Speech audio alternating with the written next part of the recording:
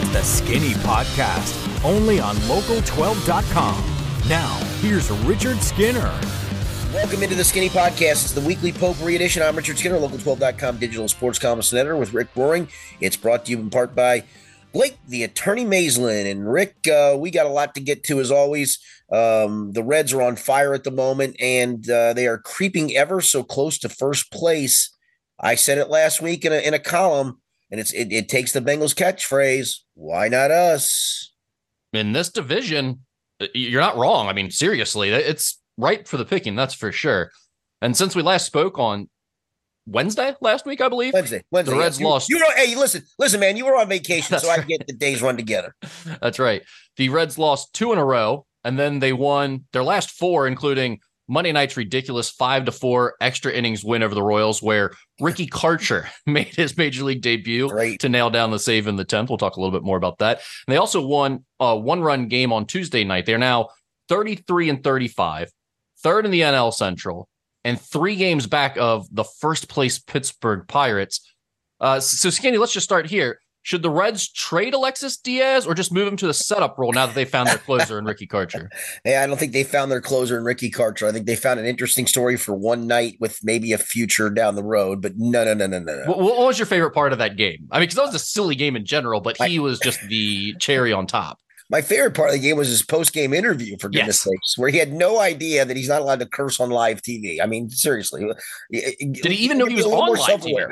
What's that? Did he even know he was on live TV? I would hope so, and that's a great question, too. Maybe he didn't, or maybe he doesn't understand the FCC rules. I don't know, but that literally was one of the most bizarre things. If this had been, I don't know, there was a guy that came up in the early 80s. Might have even came up in the 100-loss 1982 season. Maybe I can't remember what they all blend together. A guy named Brad the Animal Leslie, and he was a hard throwing closer. They didn't really consider guys closers back then for the most part, but he was kind of the closer, and he threw hard, and he had this crazy attitude. He'd yell. As soon as he'd strike somebody out, he'd like yell out loud and pump his chest, and he was a nut job. But it made it interesting. And Ricky Karcher's the guy in a year that you would think this was a lost year that kind of made it interesting, but he actually kind of got them what might have been a big win, right? Effectively wild, Skinny. Yes, effectively wild. I mean, wild. First of all, Kirk Casale's comment to him after the game of like, we're going to have to work on your fastball was just incredible. Yeah, the only thing he threw for strike was a breaking ball. And he throws the ball. It really was. It was Ricky Vaughn. It really is completely Ricky Vaughn. This team is like Major League. It really is. It's starting to feel that way. But the thing is, and like I get so annoyed with this team's fun. They're playing really hard. They're really hustling around the bases. They're just scrapping together wins. Like we do that every time a team stinks, but they're playing good for a week or two, or they have like a young guy playing well. So I don't like that thing of it's always a narrative in baseball with bad teams. But this team is different because there's so much talent on the field to go with this sort of, I guess it's just they don't know they're not supposed to be good attitude. Like these guys kind of have this camaraderie and confidence and them hanging out on the dugout all together to watch Ricky Karcher's interview because they knew it was going to be hilarious. I don't know if any of that stuff matters, but it does make them more fun to watch, I think. Makes them likable. There's no question. Yes, likable is a great way to put it. Makes them very likable. And, I've made fun of the Viking helmet. I still think it's hokey and stupid and goofy. But the rowing the boat thing is so bad. It's horrible. But listen, it ain't up to me. Listen, because I don't like it doesn't mean it's not what they like and enjoy and maybe brings them together, whatever. And if you're winning, it certainly helps. Like I said, if this team was early in the year, if they were 20 games under 500 doing that stuff, it would be absolute nonsensical silliness. But they're not. They're winning. And if that contributes in some small way, shape, or form for them, good for them. They found something. So this team is fun to watch. I mean, it really is. And part of it is, Rick, it is because of the way they run the bases and do some things. It's a different breed of baseball instead of the 3-outcome thing. The Sunday game that Ellie De La Cruz literally stole the win. I haven't seen that in a long time in baseball. I really haven't. Gets on walks, steals seconds, goes to third on a very short pass ball, on a contact play, grounded to short, which was literally the most routine play that shortstop could make. He stole the run. He had it in the back of that guy's mind. I got to get rid of it quickly. And if I don't get rid of it quickly, he's going to beat me. It's going to be embarrassing because it's an easy play. And he drags his arm across his body because he has to hurry. And Ellie slides to the other side of the plate and scores. That's fun.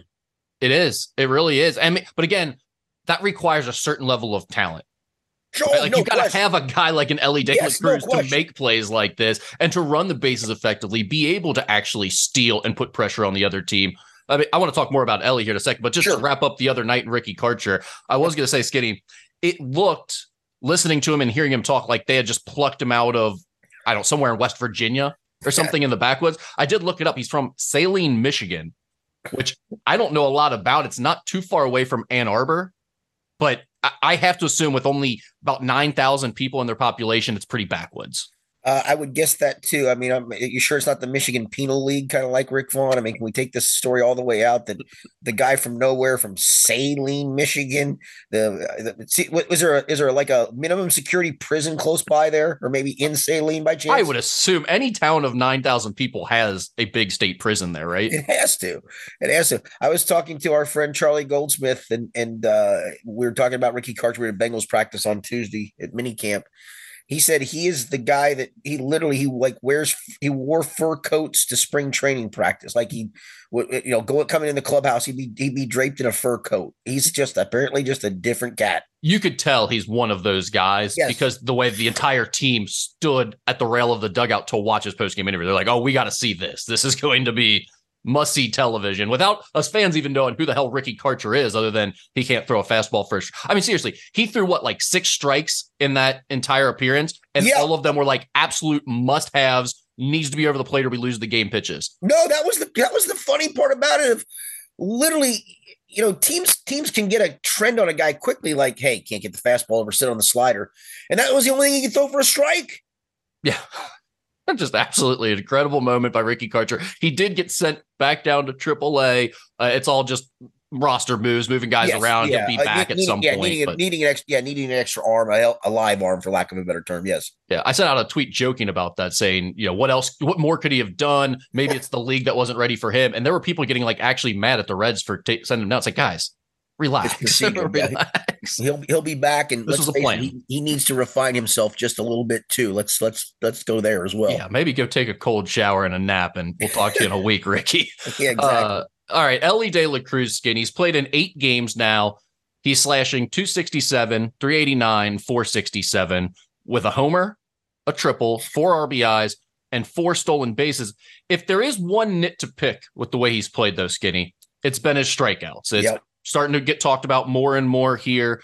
He's struck out in 39% of his at-bats so far. The league average is 22%. Now, obviously, that's a very small sample size, so it's unfair to say that, he's going to strike out 40% of his at-bats for an entire season or anything like that. But it is a bit concerning that it seems like if he's not drilling the ball somewhere or even running out an infield single, I mean, he's getting on base a lot still. But if he's not doing that, then it seems like he's striking out almost every time.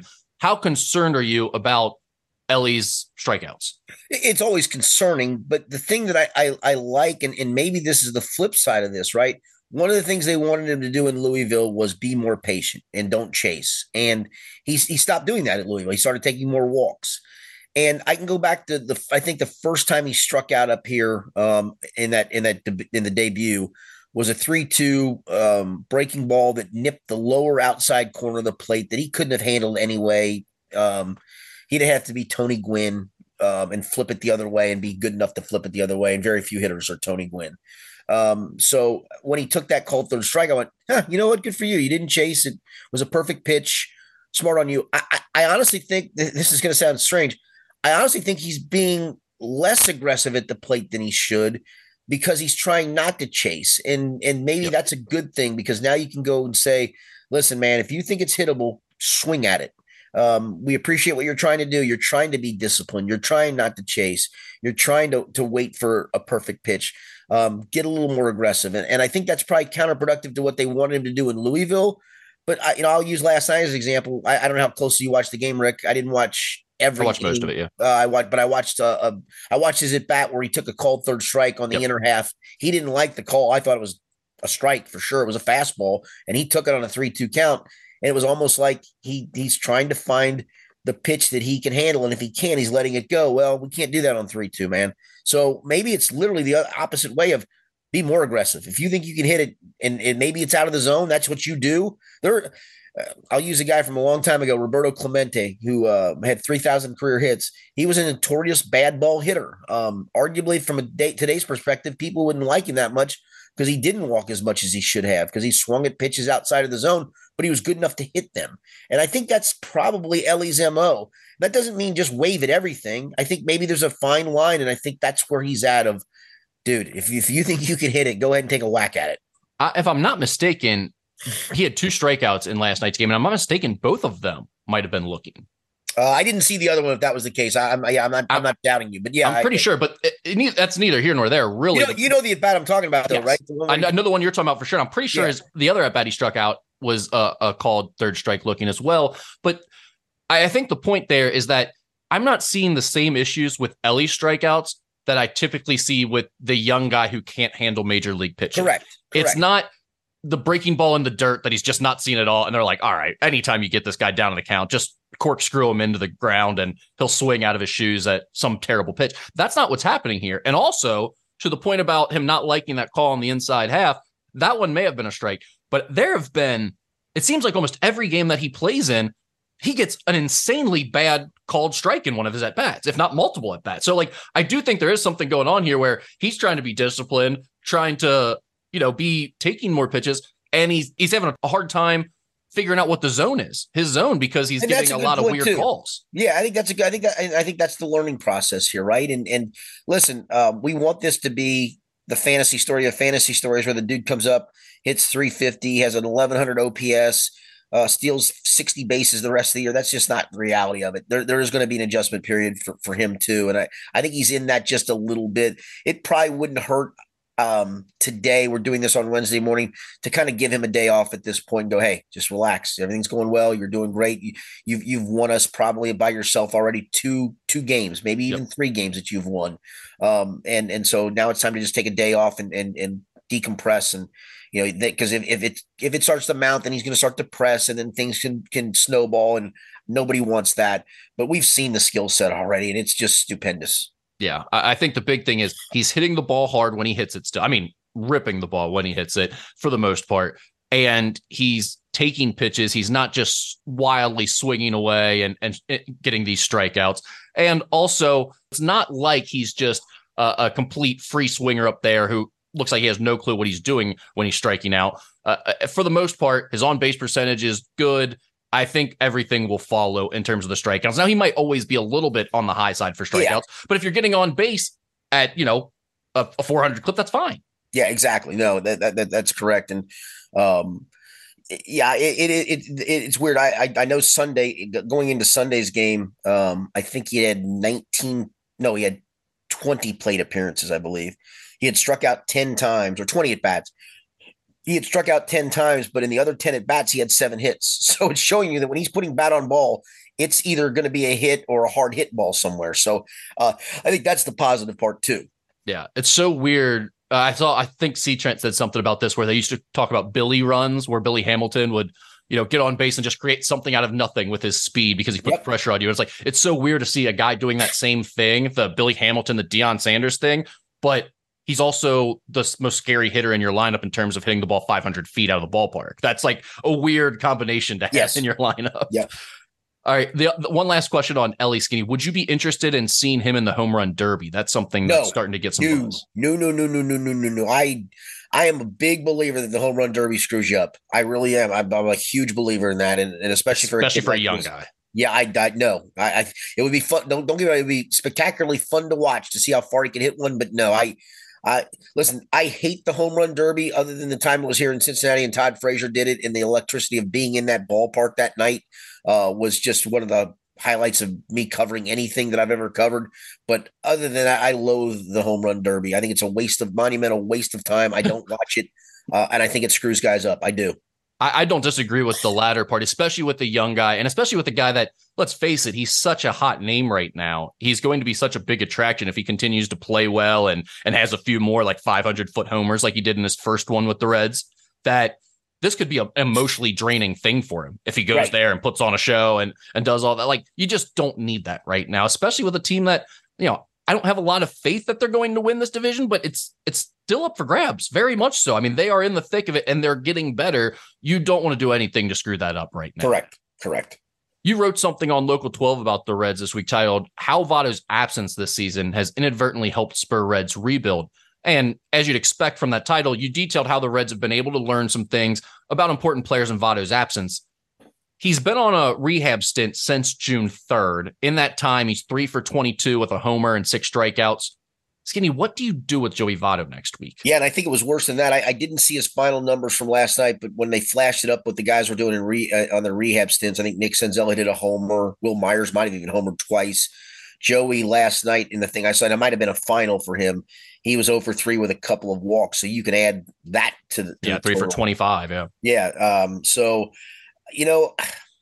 I give the benefit of the doubt on that first rehab assignment that ended in disaster, that it was maybe too soon and he thought he could push it and, was hoping to be ready actually by opening day. But now we've mounted another bad stint down there. And I hate to do it. I mean, you just have to wonder if it's just time. And, listen, I'd like to see the whole rehab assignment play itself out, but that rehab assignment isn't ad infinitum. It comes to a halt sooner rather than later. And then you have to make a decision on him again. Do you extend the DL stint and then do you give him another rehab assignment? It doesn't seem like it's going to work out. And part of the piece was, maybe this ends in a fairy tale way where he comes back and is part of a playoff push and contributes to that. But the more this goes on, the more I doubt that. The numbers don't lie at some point. Assuming, let's say next week they decide, all right, it's time. We're going to just see, we're going to bring him back to the major league team and just see what happens. See if he can give us anything. What do? Do you just stick him in the DH spot? I don't know, because listen, you got to make a decision on Will Myers. You got to make a decision on Senzel. Jake Fraley's going to come off the IL. I mean, those are 3 guys that maybe not Will Myers, but you're paying him. So you're going to have to figure that out and hope to flip him. I don't even know where Joey Votto fits at this point, Rick, at all. Right. I mean, he makes you worse and more than likely bringing him back right now. You can't put him at first base. I don't think. No. The DH spot has not been good. You look what the Reds have gotten out of it. It's slashing terrible. 247, 338, 336 with 3 homers and 28 RBIs and 281 plate appearances on the season. So they're getting basically nothing out of that DH spot. Do you just slide Joey into the DH spot and say, hey, just focus on doing your thing, seeing pitches and getting on base again and give us anything you can? But he's not even doing that at Louisville. I know. I mean, it's really a dismal outlook here for what he can bring. But I mean, I hate to say it. I out of all the options I gave you with the Will Myers Votto, listen, Fraley needs to be on this club because of what he's done. Senzel's done enough to certainly be a part of this club.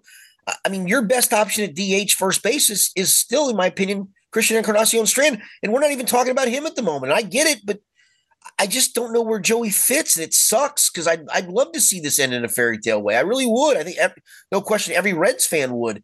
But at some point, you have to make a tough decision, and I think we're getting closer and closer to the, sorry, man, you're done. We're going to eat it, and we're going to eat the buyout for next year, and that's that.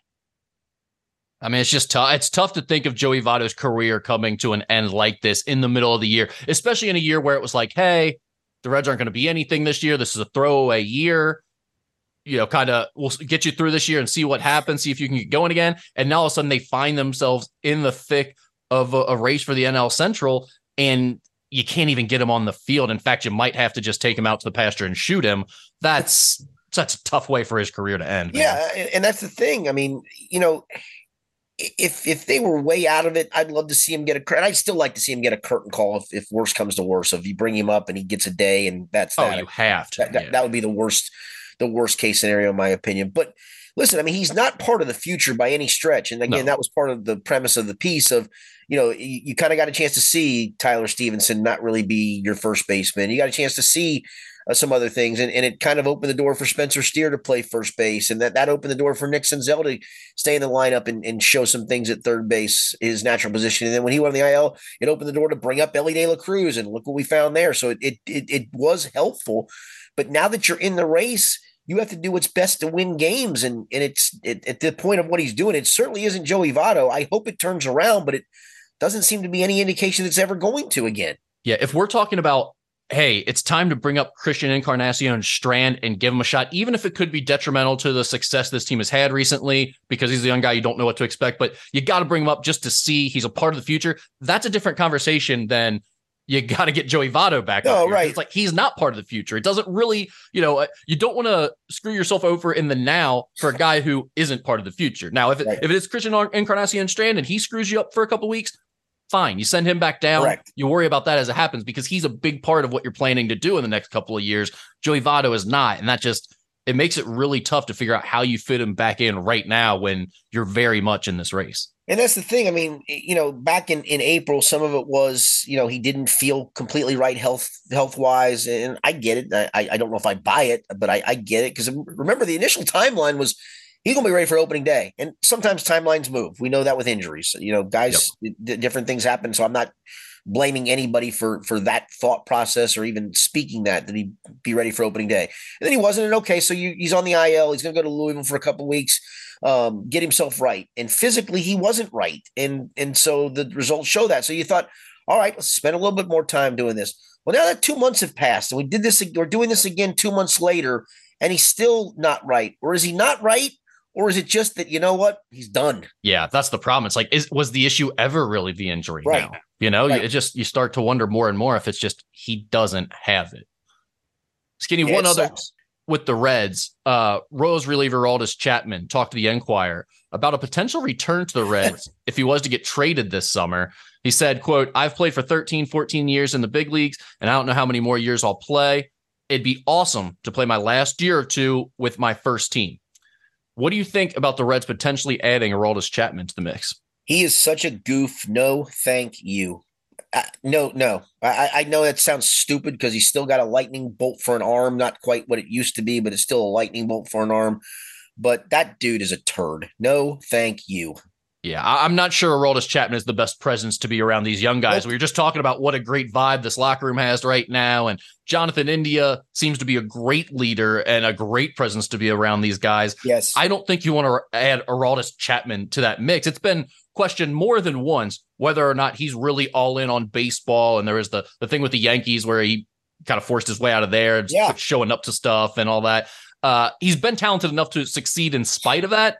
But I don't think he's the type of guy you want rubbing off on some of your other talented young players. Well, and truth be told, if you're Kansas City, because again, he still does have a lightning bolt for an arm. I mean, it's not quite what it used to be, but it's still special. You're going to command something of quality in return prospect wise. And the Reds are, in my opinion, not in that mode at the moment. They're in the mode of let's keep our prospects and see what we've got. Now, I'm not here to tell you at the trade deadline, you don't go try to add a starting pitcher. And I think that's got to be in the conversation, and you may have to give up somebody for that, but I'm not doing it for Aroldis Chapman. No, thank you. Yeah. Look, I see the value of having one of the most dominant back of the bullpens in baseball as you try to make this run down the stretch. And I love the idea of adding Aroldis Chapman from the perspective of making this team more fun to watch. They've got fun guys. Aroldis Chapman has been one of the most fun pitchers to watch during the last decade, I'd say, with the way he can close games out and throw in 100+ miles an hour. It's just, you cannot give up anything of value right now if you're the Reds for a couple months of Aroldis Chapman. That makes absolutely no sense. I mean, and like you said, they are going to want something of value in exchange for him. So I don't think it makes any sense. I know some Reds fans were getting excited about it after hearing that the other night during the Royals game, but I just don't think that's a realistic option at all. Yeah, and again, just from a personality standpoint, he's a turd, and I don't want him in this clubhouse. I don't. I'm with you on that. All right, Ski, let's switch gears to the Bengals. Jonah Williams showed up for the start of mandatory minicamp Tuesday with a big smile. The offensive tackle who requested a trade earlier this offseason was nothing but positive while talking to the media. Quote, "I'll be happy to be a contributor on a team where I have so many great teammates," Williams said. "I love everyone in the room, love the coaches, love the fans. I'm stoked," among plenty of other positive things that he said about the Bengals. Skinny, are you buying Jonah Williams being happy to be back and learning the right tackle position?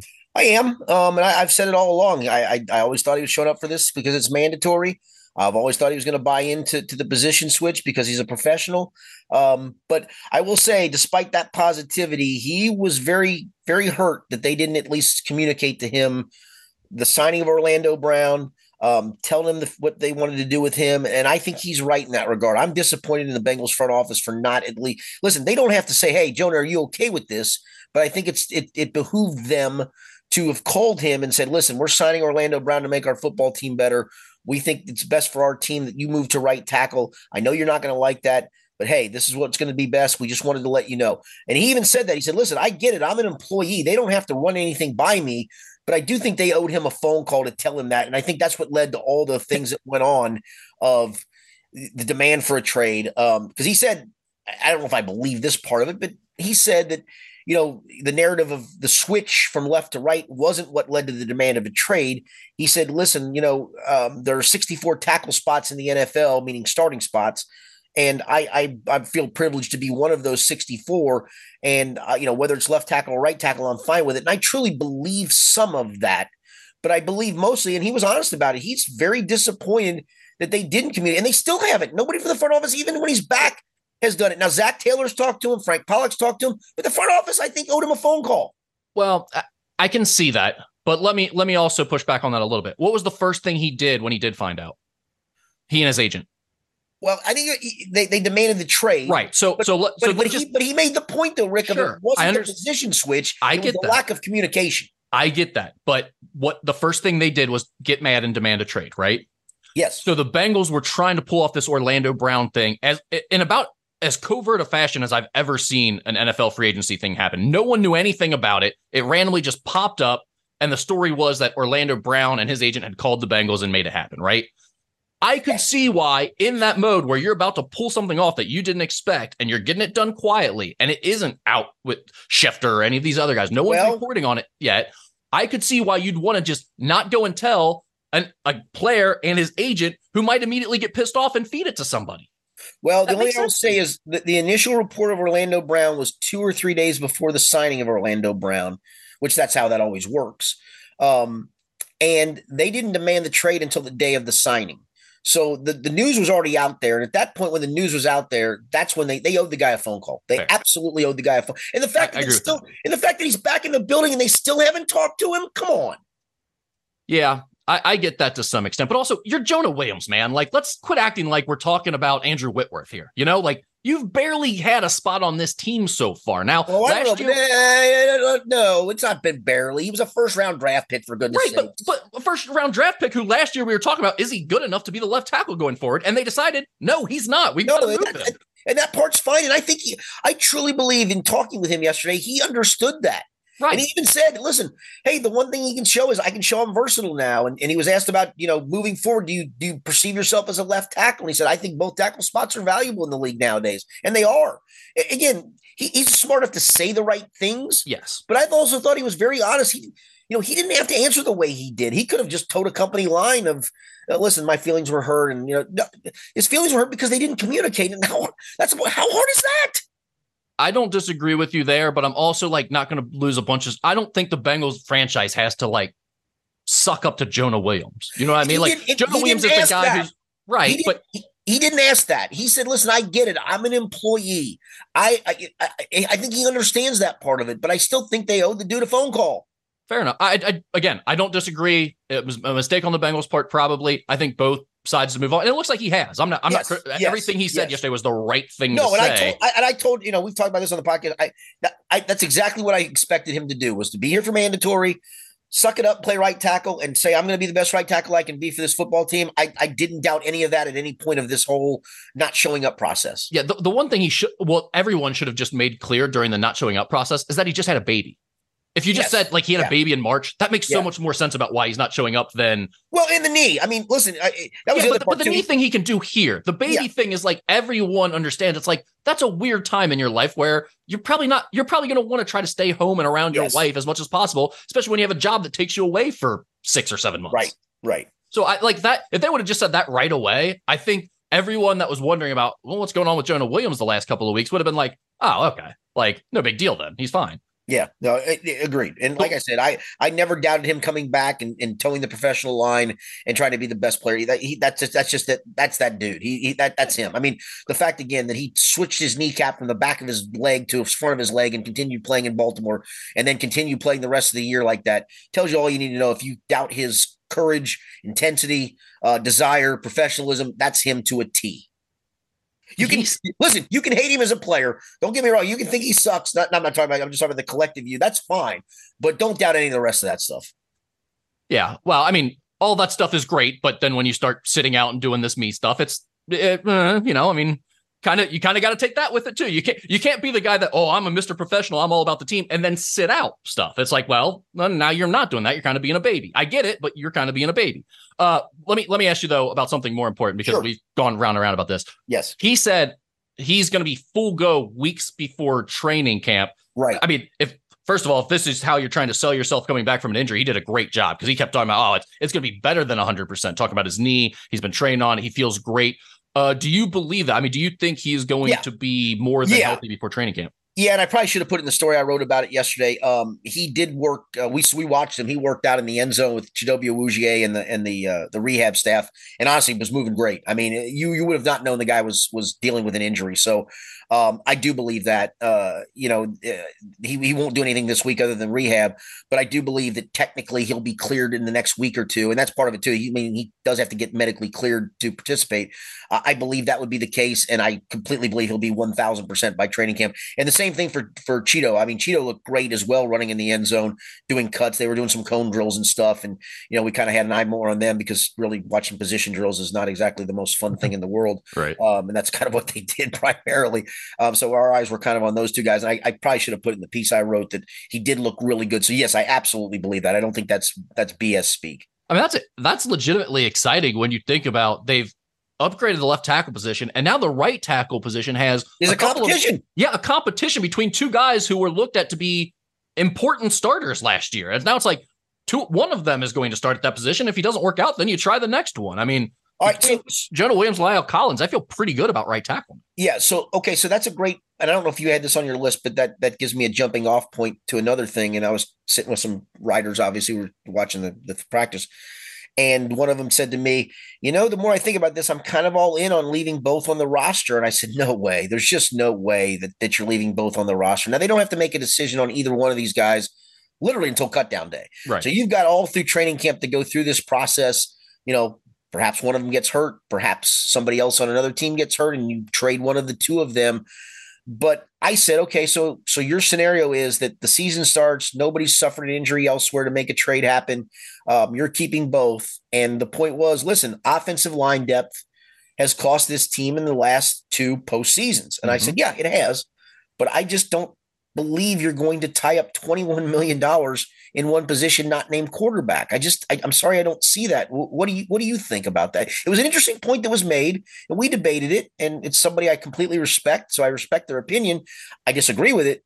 I just don't see that taking place. And again, there's no decision that has to be made now. There's no decision that has to be made in July. Again, you could ride this out, and probably there will be a catastrophic injury on another team. Or maybe even, unfortunately, to one of those two guys that makes your decision easier.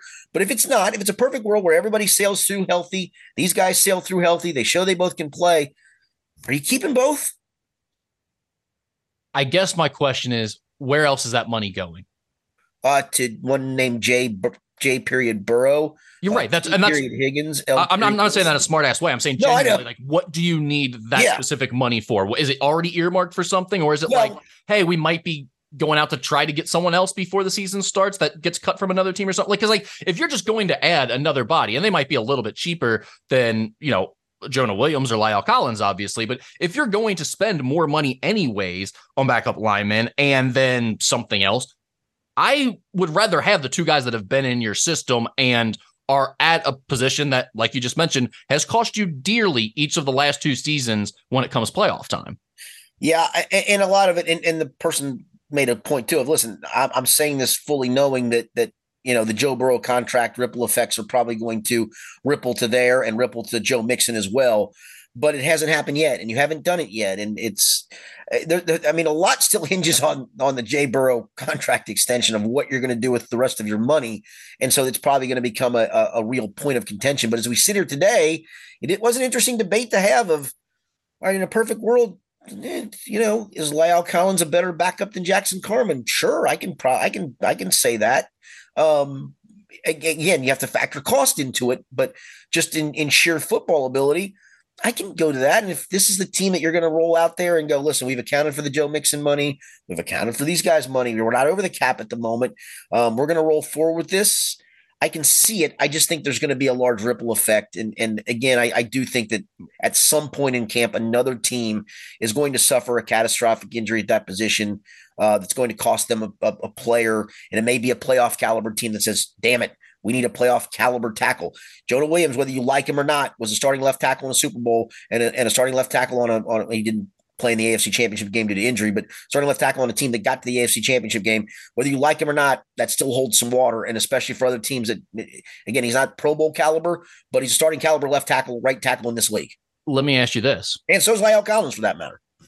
If you were to cut Joe Mixon and save some of that money, do you think that makes it easier to keep both right tackles?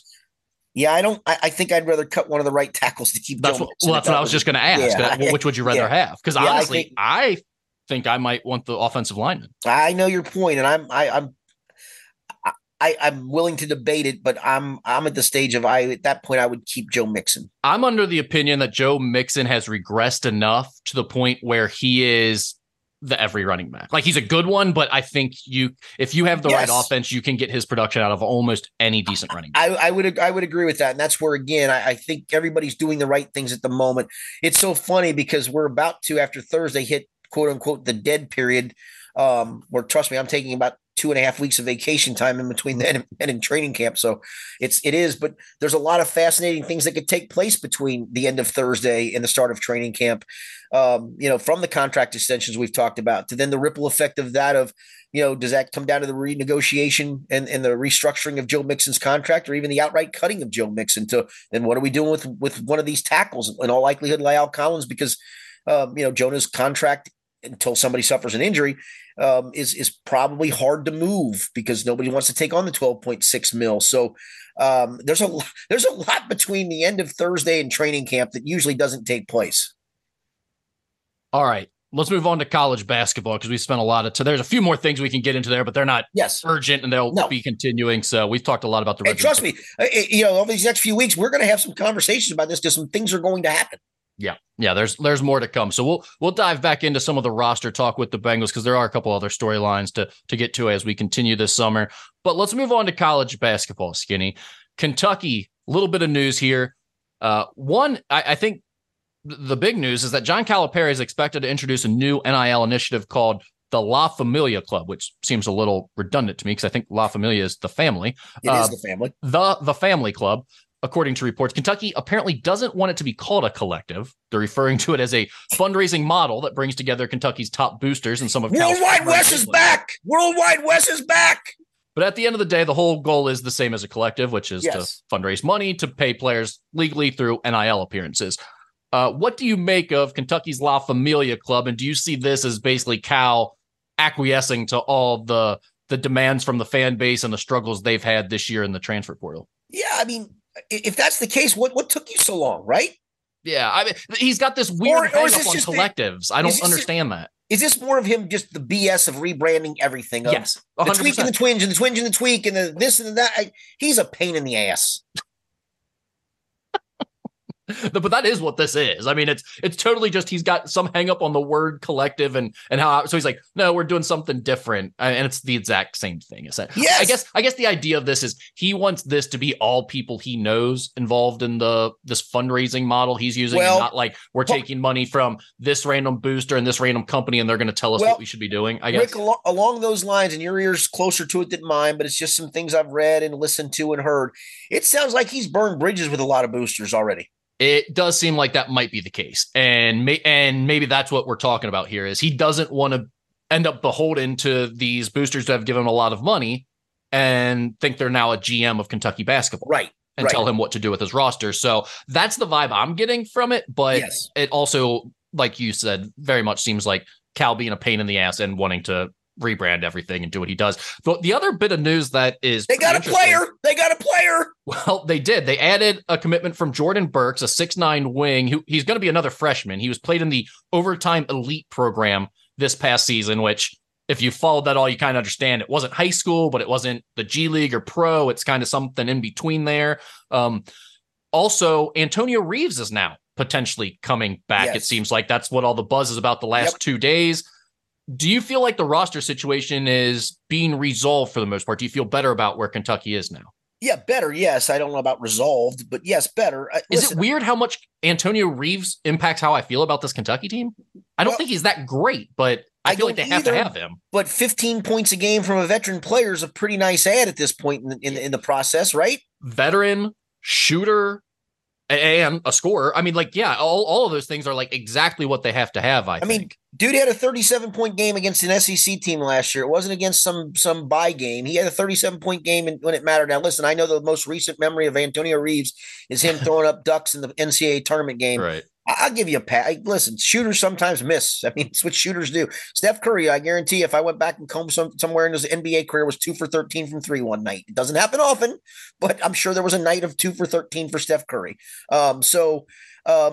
Yes, Antonio Reeves makes this team clearly better. Does it make them elite? Does it make them Final Four? No, probably not, but it certainly makes them better. I mean, hell, at this point in the game, my old ass makes them better because I'd be the 10th guy at the moment or the 9th guy at the moment.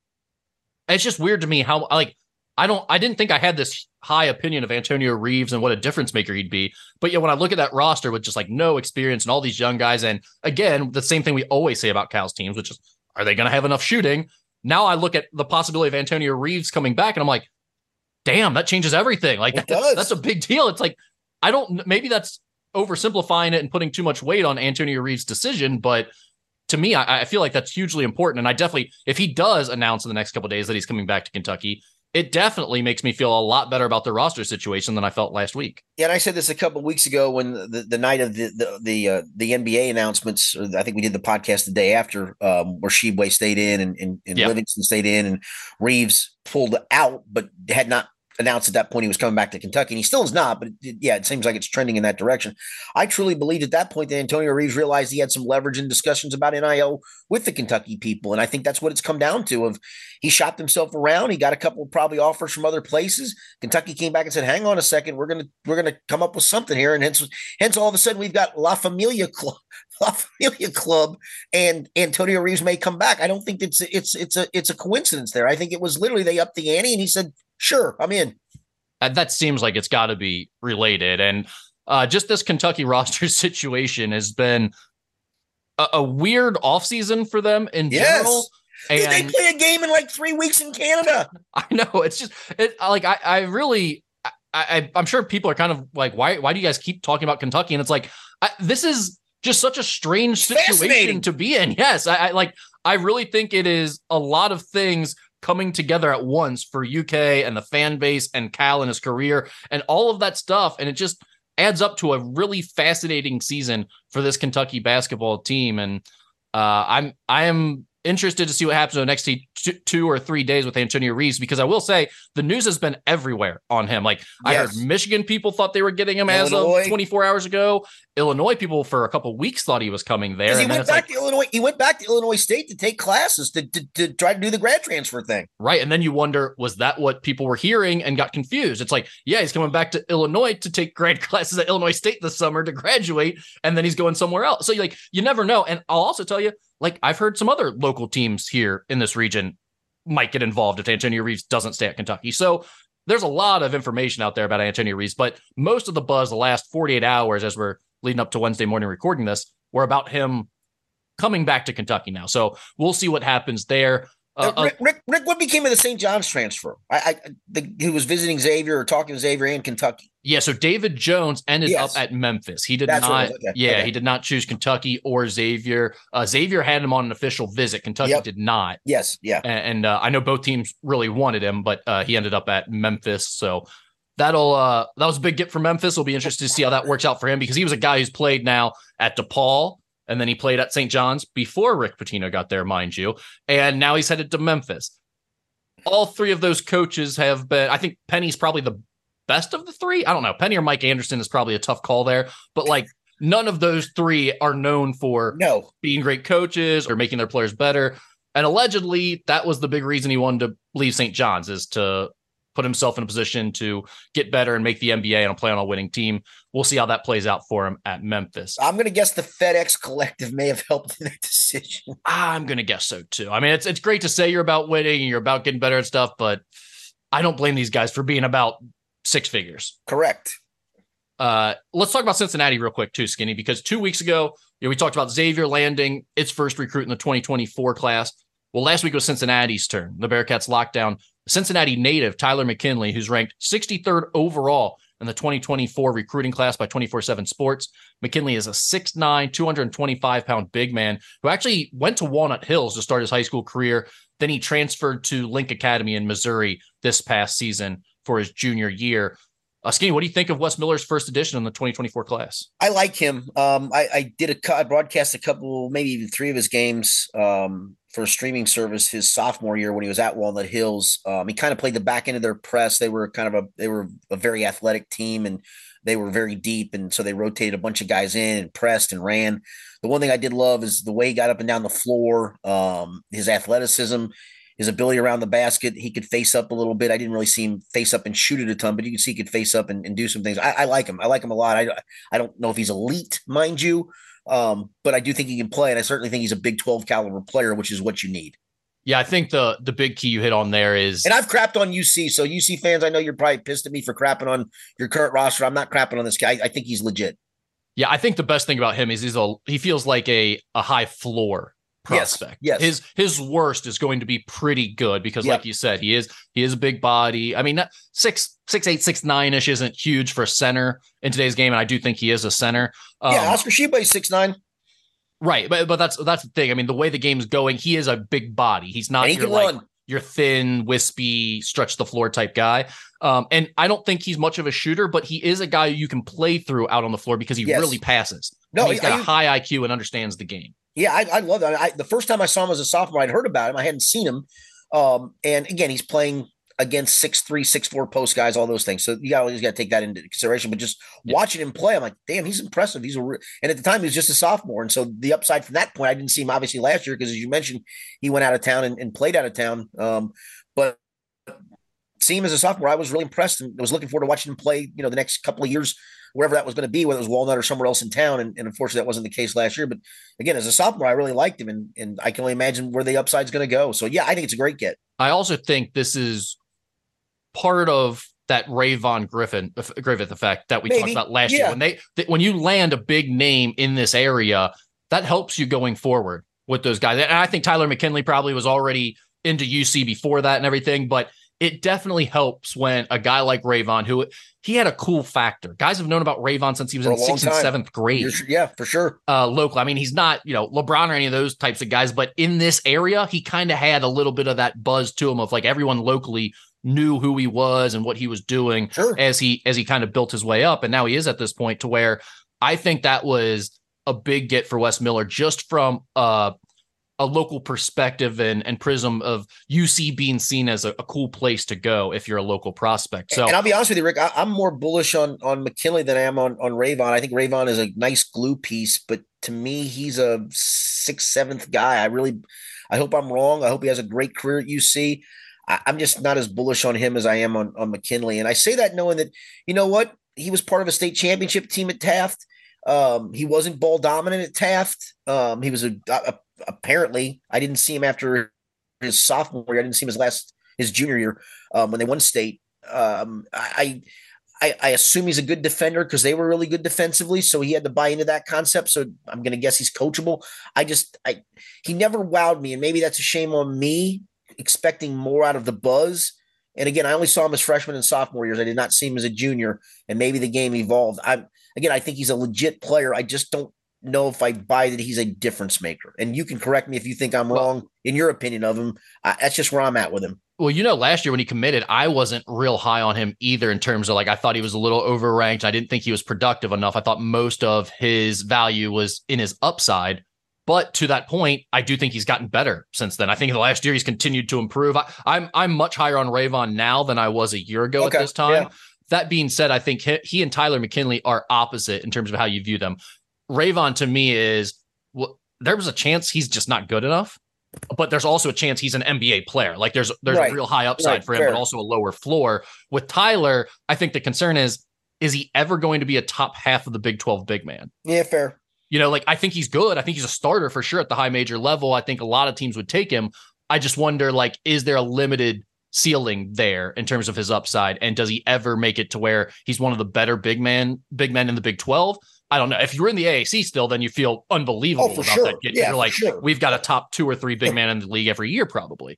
But in the Big 12, it's a little bit different calculation you're doing there. And I just don't know. I mean, there's a chance he would be. If I was a UC fan, I'd be thrilled about getting Tyler McKinley. I'm not at all. Oh, no. I think it's how I view them in terms of their upside going forward is a little bit different. Yeah, I think it's a good get. I'm with you. Yeah.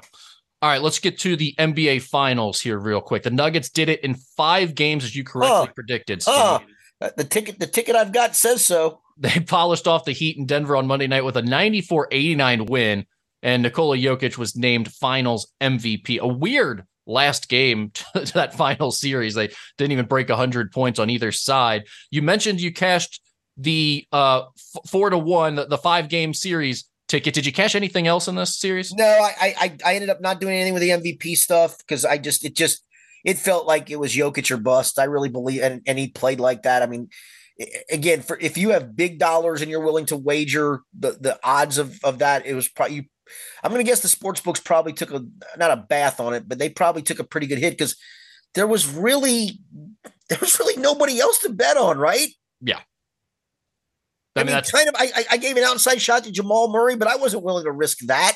I think you threw out a couple of names, which were legit if you were looking for price, and you and I are always looking for price on this kind of stuff.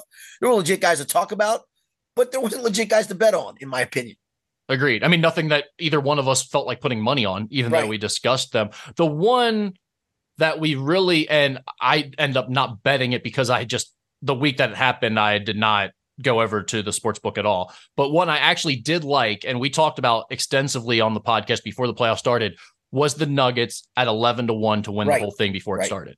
Yeah. That was, for a team that had been the best team in the West all year long, to have that type of disrespect and be the 4th betting favorite in the Western Conference. Yes. At 11-1. That was the value pick to take. And I don't have the ticket to show you guys. You can all call me out on that. I understand, but that was one that beforehand I really would have liked to have bet had I gone out there. Yeah, go back and listen to archive podcasts if you don't believe it. I mean, listen, listen. I'm the one to tell you my mistakes. I did not pick the Belmont winner. I didn't like the race in general, but so I'll tell you that I did not have that winner. So I'm more than happy to tell you. Not happy. I'm more than man enough to tell you when I don't pick right. But this just I hate this. This seemed easy.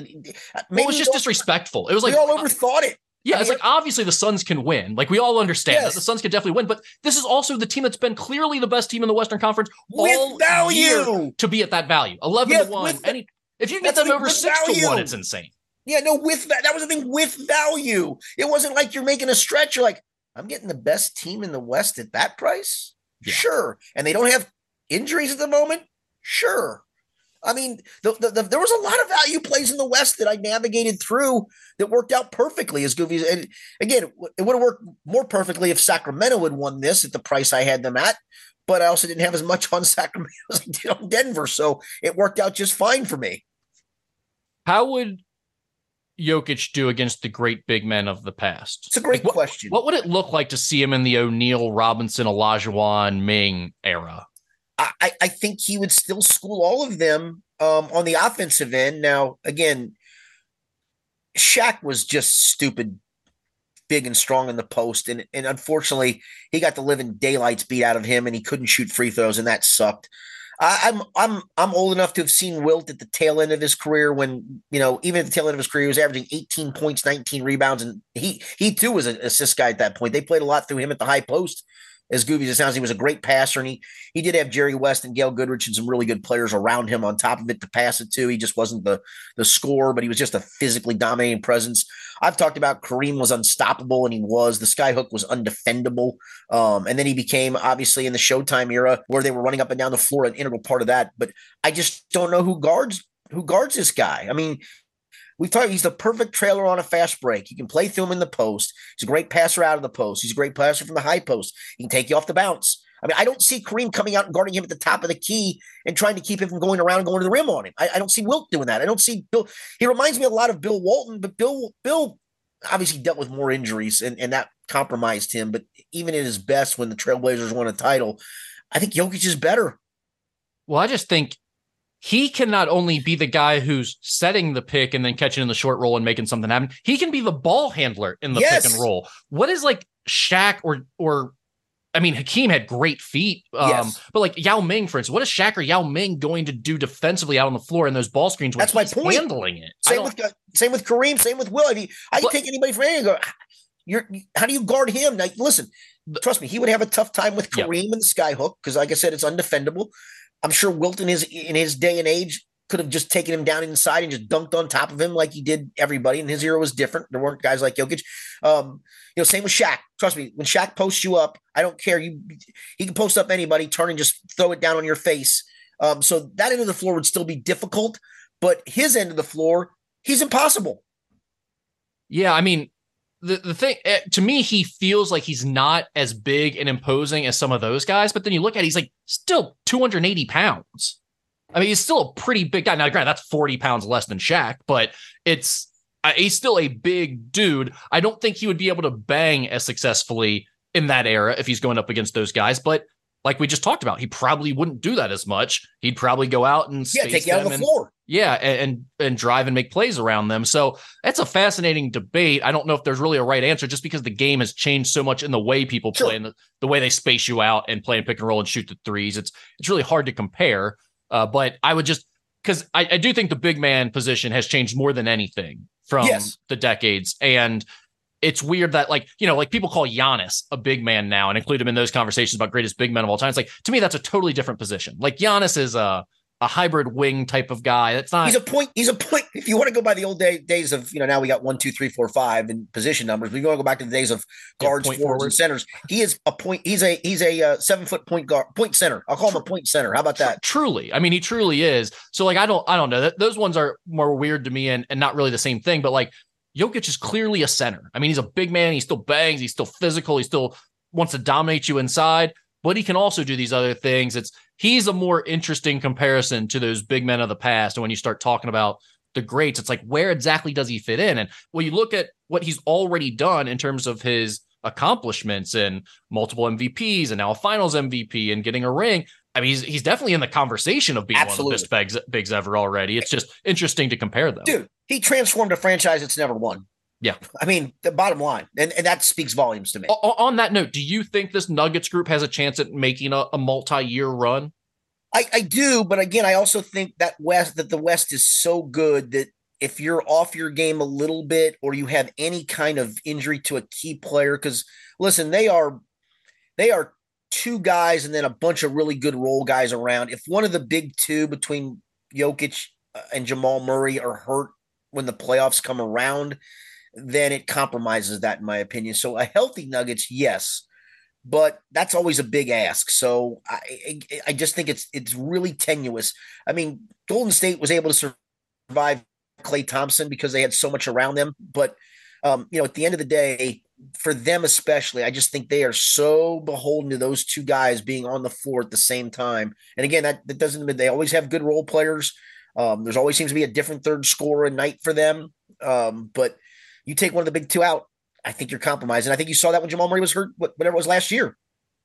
Yeah, I mean, definitely. And the other thing that's kind of interesting about this is the NBA has changed their luxury tax penalties for these teams that want to put together the super rosters and go over the spend. So I do wonder if this is a shift back to it's going to be hard to put together those like 3 stars on the same team with and nobody's I think that's around great. them. I thought that's what was so much fun about these playoffs is, I could go back to probably after the and hell, it was probably even the Showtime Lakers and Celtics for that matter, was one of the two were going to win it. But then it was kind of the era of super teams. It was Everyone had a big three. Into Bulls, into you name it as you went forward. And it made it less fun, in my opinion, because it was almost like nobody's going to knock them off. I'm going to try to watch somebody knock them off, but nobody's going to knock them off. And then it became the era of the super teams of, yeah, the Heat got their guys and the Celtics had their guys. I think this is way more fun of it. It just leaves it more open to who's playing the best is going to win. It's not a matter of they just got more talent, they're going to win it. I mean, Golden State, it was so anticlimactic, it was ridiculous. Well, I think it's also less blowing up of rosters to try to achieve a big three with some crappy mercenaries around them, as opposed to, hey, we've actually got a little bit of a core here. Let's keep trying to build this thing and put one or two more guys in place, and then maybe we'll be over the hurdle. I hope this is the end of the big three era. I do too. I'm with you. That I agree with. I just don't think it was as fun, especially from a roster building perspective. Too many teams trying to tank to get their one draft pick, and then, we'll go sign another super max guy or two to go with it. And it's just like, I understand tanking's still going to be a thing, but hopefully there will be a little bit more roster building going on as opposed to roster tearing down and just hoping to get big free agents. Yep. Agreed. All right, let's get into some Ask Skinny Anything. Let's do it. Pick one of the four to accomplish here, Skinny. Make a 20-plus foot putt to win a major. Hit a 3 to win the NBA Finals, score an overtime goal to win the Stanley Cup, or catch a 20-yard touchdown to win the Super Bowl. Man, this is gonna be such a weird answer because it's not even close to one of my favorite sports.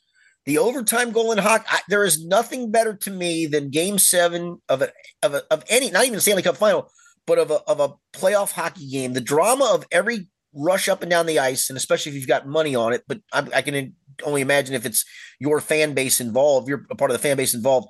The rush of that, honestly, has always been edge of the seat for me. I'm going to go the Stanley Cup final goal. I know that sounds odd because I'm a huge golf fan. I coach basketball. I cover the NFL. But to me, I'm going with the overtime Game 7 overtime winning goal in the Stanley Cup final. It's just that the drama of that is just great to me to watch. I think a lot of people agree with you in terms of like the excitement of the moment. And I'm not saying fame should necessarily like factor into this, but I would just throw out, can you name like one hockey player who's had that overtime goal that we look at as like, oh, remember him from that moment? No, fair point. But yet if I say David Tyree, who didn't even catch a touchdown, by the way, just made that crazy catch, you know exactly who he is. No, fair point. That's where I'm just like, if you make one of those plays, like the 20-yard touchdown to win a Super Bowl, people will remember you for the rest of your life based off that. That's a great point. That's a great point. But just they asked me what I would like to do, and it would be the Stanley Cup final goal. I'm just throwing out there. I think I would still do the Super Bowl one. Oh, rank them. Okay, so let's do this. Let's rank them. I'm going Stanley Cup. I don't know. I'm such a golf nerd. I'm going the 20-foot putt. Really? Then I'm going the 3, and I'm going to go the Super Bowl touchdown catch. Because you know who's going to get the glory for the Super Bowl touchdown catch more than you catching it? Correct. Yeah, but I mean, David Tyree, think about it. If you do some type of crazy catch or something, I don't know. It's a lot of publicity for the moment, I think. You're right. I think I rank that number 1. I think I go hit a 3 to win the NBA final, number 2. And then I'd go overtime goal and then make the 20-foot putt. Yeah, you're less of a golf nerd than me. But although how much money? See, if I win a major, I probably win a whole lot more money in golf than I do for just winning the Stanley Cup as part of the team. Probably a $2.5 million difference. Yeah. So actually, let me bump that putt over the hockey thing again. Okay. All right. I want to know what Skinny thinks of Baby Gronk. I don't even know Baby Gronk. Who's Baby Gronk? There's a disastrous social media thing going on. I thought Michael Mayer was supposed to be Baby Gronk. Right. I wish that's what we were talking about here. No. I mean, honestly, I don't even want to give it more publicity because people keep being like, this is so cringeworthy. It's this dad who's making his 4th grade son into a social media star. Oh no. Via calling him like a football star, right? Like they're saying he's going to pass up high school and college to play straight in the NFL. All this. What does he look like? Does he look like a lunkhead dad? The dad looks like an idiot. The son does kind of look like what you would expect Rob Gronkowski's little kid to look like or something. He's like a jacked mullet wearing kid. The sad part of this, honestly, Rick, is, and we've seen this guy. I've coached these kids. There are plenty of kids who mature in middle school, and that's it. And they don't get any better. And they were physically more mature, and that's why they dominated at that. I can remember facing pitchers in not-hole ball that I was scared to go to bat against. And then when I faced them in high school, it's like, you ain't nothing anymore, bro. I mean, it's just different. I don't even think, I think people are so numb to that happening that they're not even worried about the fallout from him not achieving his athletic, whatever, Prowess. that they're proud. But like, I think it's way more about the fact that the social media thing that, I mean, they're just everywhere. They've been on like every big but a new video just came out of them on a major podcast where the dad was like, they'd ask a question, the son would respond, the dad would stop them and say, no, actually say it like this. And they say, go ahead, ask him the question again. Good. And then so he'd respond with it. So it'd make those social media cuts, right? Those little videos that you see like in TikTok or Instagram or whatever. So anyway, that's enough. That I don't see. By the way, that I don't see. So yes. Yeah, that those see. It's a disaster. And honestly, like the one thing that I think is really stupid is all the people who are going, this is terrible. Blah, blah, blah. It's like, well, then quit posting stuff about it for clicks. Correct. Do what I do. Ignore it all. Yeah.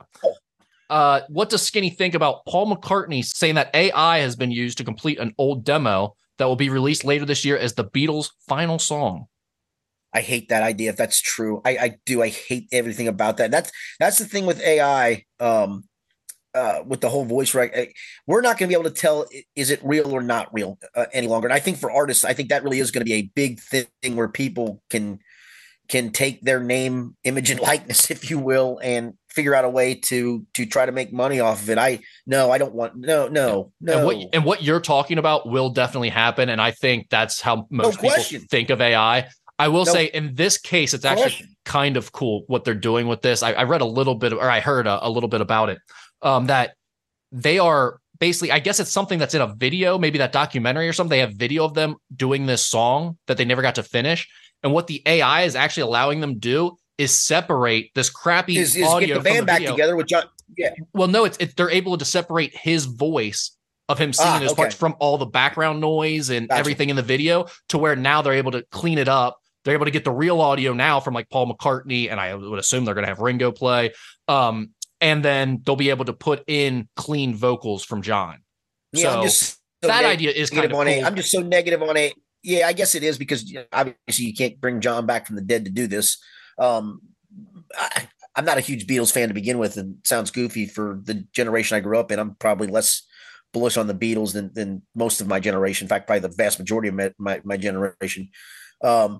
I'm just so anti-AI on everything. I'm even tired of hearing the word AI. And I even say that knowing that now in our computer system at local12.com, we can do AI generated headlines if we desire. So great. I hate hearing AI. I hate the words. I hate the letters. I hate it. Unless we're talking Allen Iverson in practice. Correct. Good call. Yeah. Who's now appearing in FanDuel commercial. Oh, no, I take it back. Credit card commercials. I'd imagine he needs that. With Kevin Hart and Steph Curry. Charcoal or gas for grilling, Skinny? Gas. Charcoal is great, and there's certainly a flavor to it, but it's just too much of a pain in the ass to get the fluid out and get it started. I mean, dude, gas, click, click, start, click, click, boom, it starts. It gives you even heat, all those things. I love what charcoal represented, but yeah, listen, I'm one that would love to live back in the 30s, 40s, and 50s with a lot of this stuff. I really would. I'm just too damn old for my own self, but some things that have come along, I'll take with a great joy, and a gas grill would be one of them. Favorite non-athlete celebrity? How about for you? I'm the same way. I'm going convenience there and going gas. I'll be honest. I mean, it's just, I was just saying, I hate to admit it, I'm not a big automatic griller. starters. I'm a big griller. The automatic starters just, I mean, you go out, click, it's on, and you can set the temperature and it heats evenly. I like convenience, man. Yeah, the infrared sensors that can sear your meat perfectly. Like, it's just like, yeah, I'm sorry, I'm not doing the charcoal thing. Definitely not. Again, I only grill like once every couple months. That surprised me. I thought you'd be a big griller. I know. I hate to admit that, because I feel like people would think that I'm like out back grilling all the time, but I'm not. Okay. Favorite non-athlete celebrity from Cincinnati, Skinny? Favorite non-athlete celebrity from Cincinnati? I mean, basically, your options are Jessica Simpson's ex-husband, Nick Lachey, and what? Yeah. George Clooney. Technically he's from Cincinnati. I mean, he's from Northern Kentucky. Jeff Ruby. I like me some George Clooney. I got to admit, I know he's a mega superstar, and that's probably a cop out, but there's never been a movie of George Clooney's I've watched that I've never liked. I think he's just terrific. I really do. So my late English and he comes off as a bit of an everyman. Hey, listen, my wife still loves this story. So you and I, we've talked about this. We grew up not at the same time, but in the same neighborhood in Crestview Hills. Yep. And where the Crestview Hills Mall is now used to be just literally kind of a store. It was a smaller mall, and there was a McAlpin's, and that was kind of the corner store. My wife bought shoes from George Clooney back in high school. Well, so I've got a very similar story. My late English teacher, sophomore year English teacher at Holy Cross High School, she went to Thomas More. And at the time, she started dating George Clooney. She broke up with him and told him he was going nowhere because he wasn't attending class. I think she said he had dropped out of college and everything at that point. It was just kind of being like a mooch off of her. And she's like, yeah, I dumped him and told him he was going nowhere. Yeah. So he's got kind of an everyman quality to him, and I think he's a terrific actor. I really do. There's literally, I can't tell you a movie I've watched that he's been in and I go, that sucked.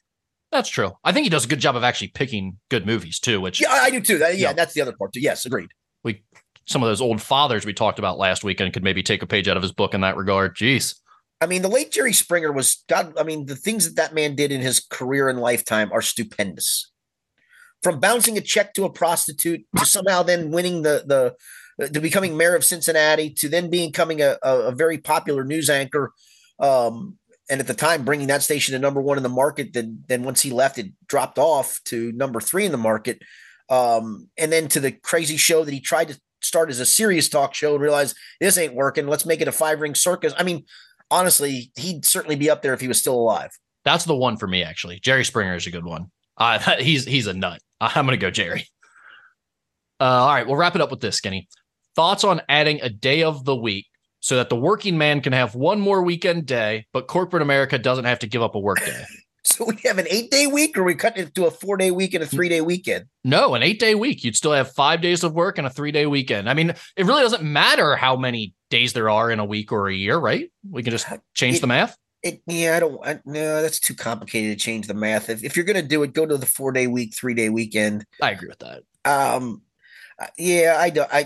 know that's been talked about. I know they do it in other countries with the 3-day.